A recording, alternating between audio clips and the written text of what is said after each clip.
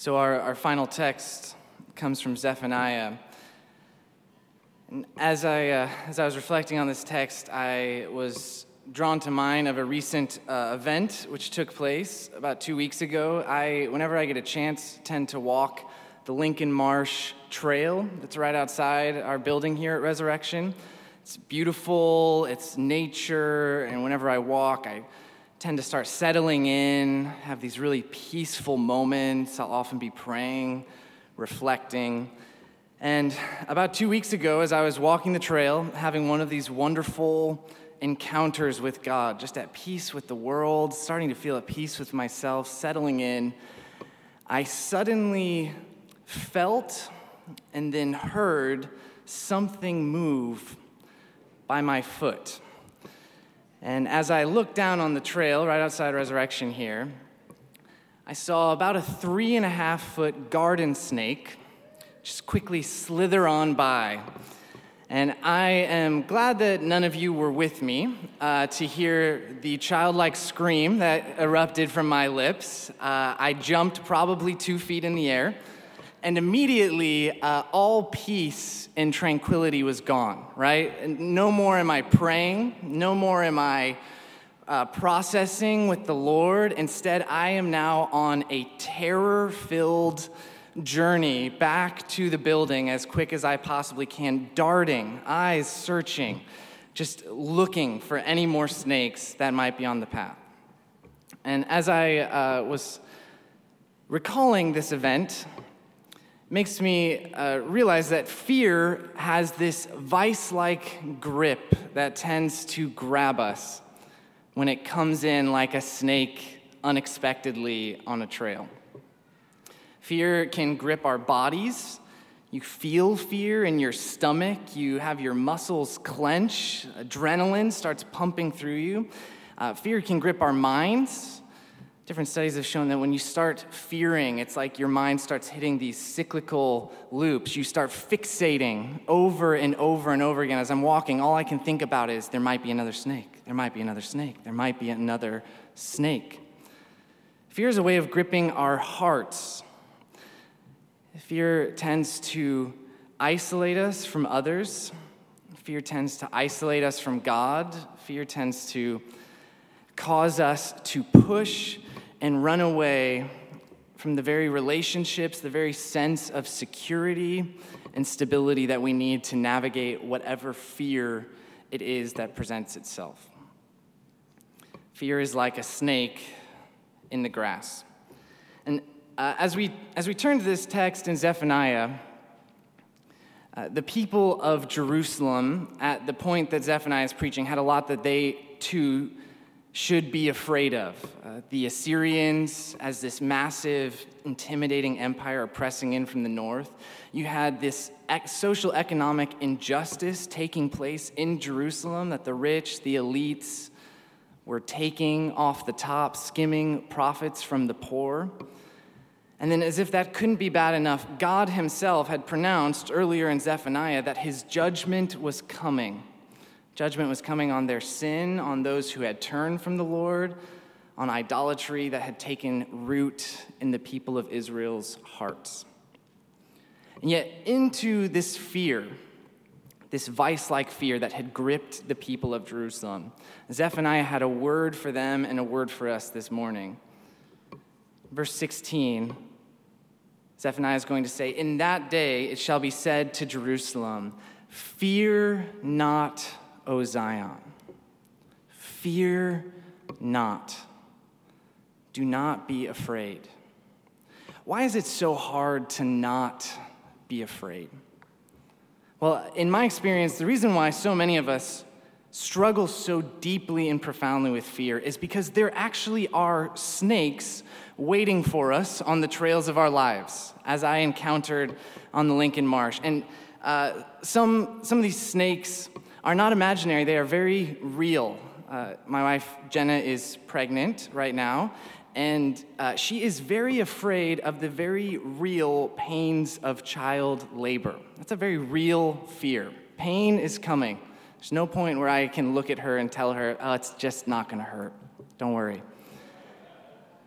Some of you are looking for jobs right now. I have a close friend I'm walking with who's in the middle of a job search, and the fear is very real. The mortgage bills, the rent, the expenses are going to be due. The job is not there, and every time he submits an application, every time he hears another no, it's like that vice-like grip of fear just starts to take him more and more. Another couple, Jen and I know, who we walk closely with, have a child, a daughter who is walking away from the faith, and you just see this cycle of fear gripping the family more and more deeply. It's like every time that their daughter pulls away, the parents get more afraid, and they start acting out of their fear, and it causes their daughter to pull away even more. Fear has this powerful, scattering presence. So as we gather here in the darkness of Holy Saturday, just about to see the sun rise, I wonder what fears you have come in with tonight, where your fears may be, what snakes you yourself have seen slithering in the grass. Yet Zephaniah gives us two reasons why we do not need to be afraid. Two reasons why the Lord, even now in this gathering hour, wants to cast out your fears. The first reason is this: fear not, O Zion, because the Lord is in your midst. The Lord is walking with us. In verse 15, Zephaniah is going to say, "The King of Israel, the Lord is in your midst. You shall never again fear evil." It's like Zephaniah is trying to give this image, this picture to the people of Jerusalem. The Lord is on the throne. The Lord is here. He's here actually in Jerusalem. You don't have to be afraid about the enemies that are out there. You don't even have to fear the oppressors who are here. The Lord is in your midst. The Lord is here reigning on his throne. In verse 13, Zephaniah is going to say, at this time, when the Lord gathers his people, they shall graze and lie down, and none shall make them afraid. It's almost this image of sheep who have been gathered by their shepherd, and because the shepherd is there, even if the wolves are out in the wilderness waiting for them, these sheep are going to settle in, they're going to slow down, and they're going to graze because they don't have to be afraid. It's kind of like a child who knows that their parents are there, and so they're safe. They can settle in, they can fall asleep. They don't have to be afraid. I recently was with James Cunningham, the 3-year-old son of Scott and Marissa Cunningham, the church planters out in Madison who planted Christ Church. And I had an afternoon of babysitting. It was my due diligence before the Lord to spend the time with James. And as I was with him, we were playing in the basement. We needed to get something upstairs from his bedroom. And as we went up the stairs, there was this dark hallway, pitch black, extending in front of us. And James's room, was waiting on the other side. And as we hit this hallway, I see James look, and he stops. You can tell he's a little freaked that the hallway is so dark. And yet with the simplicity and wisdom of a child, James extended his hand. He looked at me and he said, "I'm scared. Will you walk with me? I'm scared. Will you walk with me?" I wonder for us as we confront those fears that we've brought with us tonight, what it would look like to turn to the Lord who is in our midst, the Lord who wants to walk with us through the trails of our lives, the Lord who wants to walk with us even if there are snakes waiting for us in the grass. What it would look like for you tonight to reach out your hand and say, "I'm scared. Will you walk with me, Lord? I'm scared. Will you walk with me?" The second reason why we should not fear is because the Lord promises through the prophet Zephaniah that he will crush the snakes. If the first reason we should not be afraid is because the Lord walks with us, he offers us his presence. The second reason we should not be afraid is because the Lord offers us his power. The Lord will crush the snakes. The verse following, "Fear not, O Zion," says this in verse 17, "The Lord your God is in your midst, a mighty one who will save you." A mighty one who will save you. That word mighty one is the warrior of Israel. This is the Lord who rescues Israel from the powerful hand of Pharaoh with an even mightier hand of salvation by the Lord. This is the Lord who, when the oppressors and judges are going to rise up, it is the mighty one, the warrior of Israel, the Lord who is going to rescue them. As I think about my next hike on the Prairie Trail, imagine if instead of walking empty-handed, as I was that fateful afternoon of encountering the snake, imagine if I was wielding a machete, a big, massive machete. I think that would help. But imagine far, far better than me wielding a machete. Imagine someone who actually knew what to do with a machete. Imagine Bear Grylls, the famed special forces survivalist. Imagine if I, instead of walking alone, was walking with Bear Grylls on the Prairie Trail and he was holding a machete. I do not think I would be afraid if I encountered a snake. And yet, what we find in the prophet Zephaniah and his call to not be afraid is that the Lord, the mighty one of Israel, is coming in power to save us.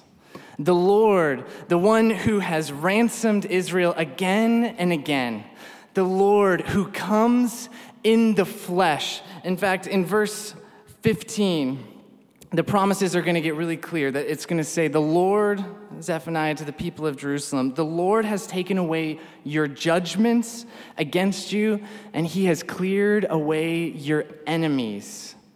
The Lord is coming in his power to remove our judgments, and he has come to clear away our enemies. Where else could this text be pointing us than to the very cross of Jesus Christ? What more powerful enemy and what more powerful oppression than death itself could be dealt with in the strong, mighty salvation of the Lord? This is where, as Paul, the apostle, is reflecting later in the book of Romans, as he looks at the cross and he sees what the Lord is doing in the power of his salvation, he says, what do we possibly have to fear? Nakedness, famine, persecution, death itself. Death has been defeated in the cross of Jesus Christ. Yes, there are very real snakes that are stalking the trails. Yes, we do need a job. Yes, we need to be taken care of, to be in relationship. Yes, our loneliness, that isolating ache that we've come into tonight with, that sense of disconnect from God, those are very real and threatening forces, but the Lord is far more powerful still. And so this morning, as we reflect and as we prepare for the resurrection, Zephaniah the prophet wants to invite you to fear not. Do not be afraid. The Lord is walking with you. The Lord is coming in power. And it is the Lord himself in the death and resurrection of Jesus Christ who will crush the serpents under his heel. So how do we respond? I love that Zephaniah here gives a call which we've been enacting and responding to all evening. He says in verse 18, the Lord speaking, I will gather. I will gather those of you who mourn for the festival so that you will no longer suffer reproach. Verse 20, Zephaniah is going to say, at that time, I will bring you in. I will gather you together. What do we need when our fear has gripped our hearts? What do you need this morning? As even in this tired hour, you feel that gnawing bodily sensation of fear. You need to be gathered to the people of God. The Lord wants to bring you in. He wants to bring you in from your isolation. He wants to bring you in from your loneliness. He wants to bring you in from those concerns which have been keeping you awake at night as they've been running through your head. And the Lord wants to walk with you, and he wants to deliver you from fear itself. So to that end, as we enter into this time of worship, I want to invite you as a final opportunity that now is the gathering hour. Now is the chance to come and approach the Lord who is near. Come and for those who may need a ministry of the Lord's presence, come join us at the altar. For those who need the ministry of the Lord's power, come again to the cross. Now is the gathering hour. In the name of the Father, the Son, and the Holy Spirit. Amen.